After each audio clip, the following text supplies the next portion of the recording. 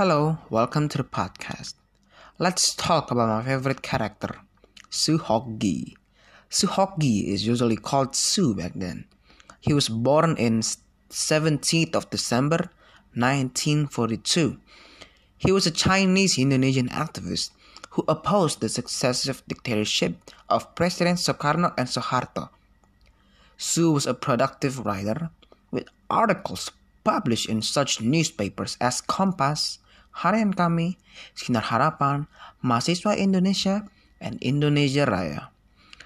Unfortunately, Soo died in 16th December 1969, the day before his 27th birthday.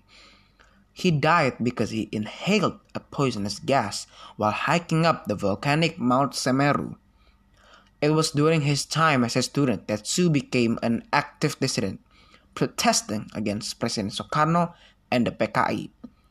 I actually know who Soo-Hok-gi is from a film called Gi, a film directed by Riri Riza and starred Nicholas Saputra as Soo-Hok-gi. It was a really good film if you're curious about Soo-Hok-gi. All of my family slept while watching it. I'm the only one who's awake because I am so interested in the film. And in the film, Soo said a lot of things that tells the truth about Indonesia. Soo wrote this in his book. Seorang filsuf Yunani pernah menulis, nasib terbaik adalah tidak dilahirkan. Yang kedua, dilahirkan tapi mati muda. Dan yang tersial adalah umur tua.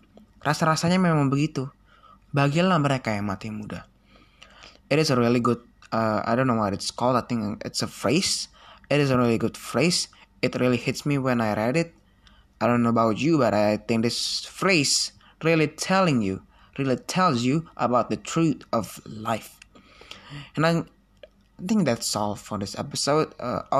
Miss Devia, I just wanted to correct things here. You wrote a comment on my biography about Soo, right? You wrote that you think Mara Mahabi is reading a heavy book. Well, it's not.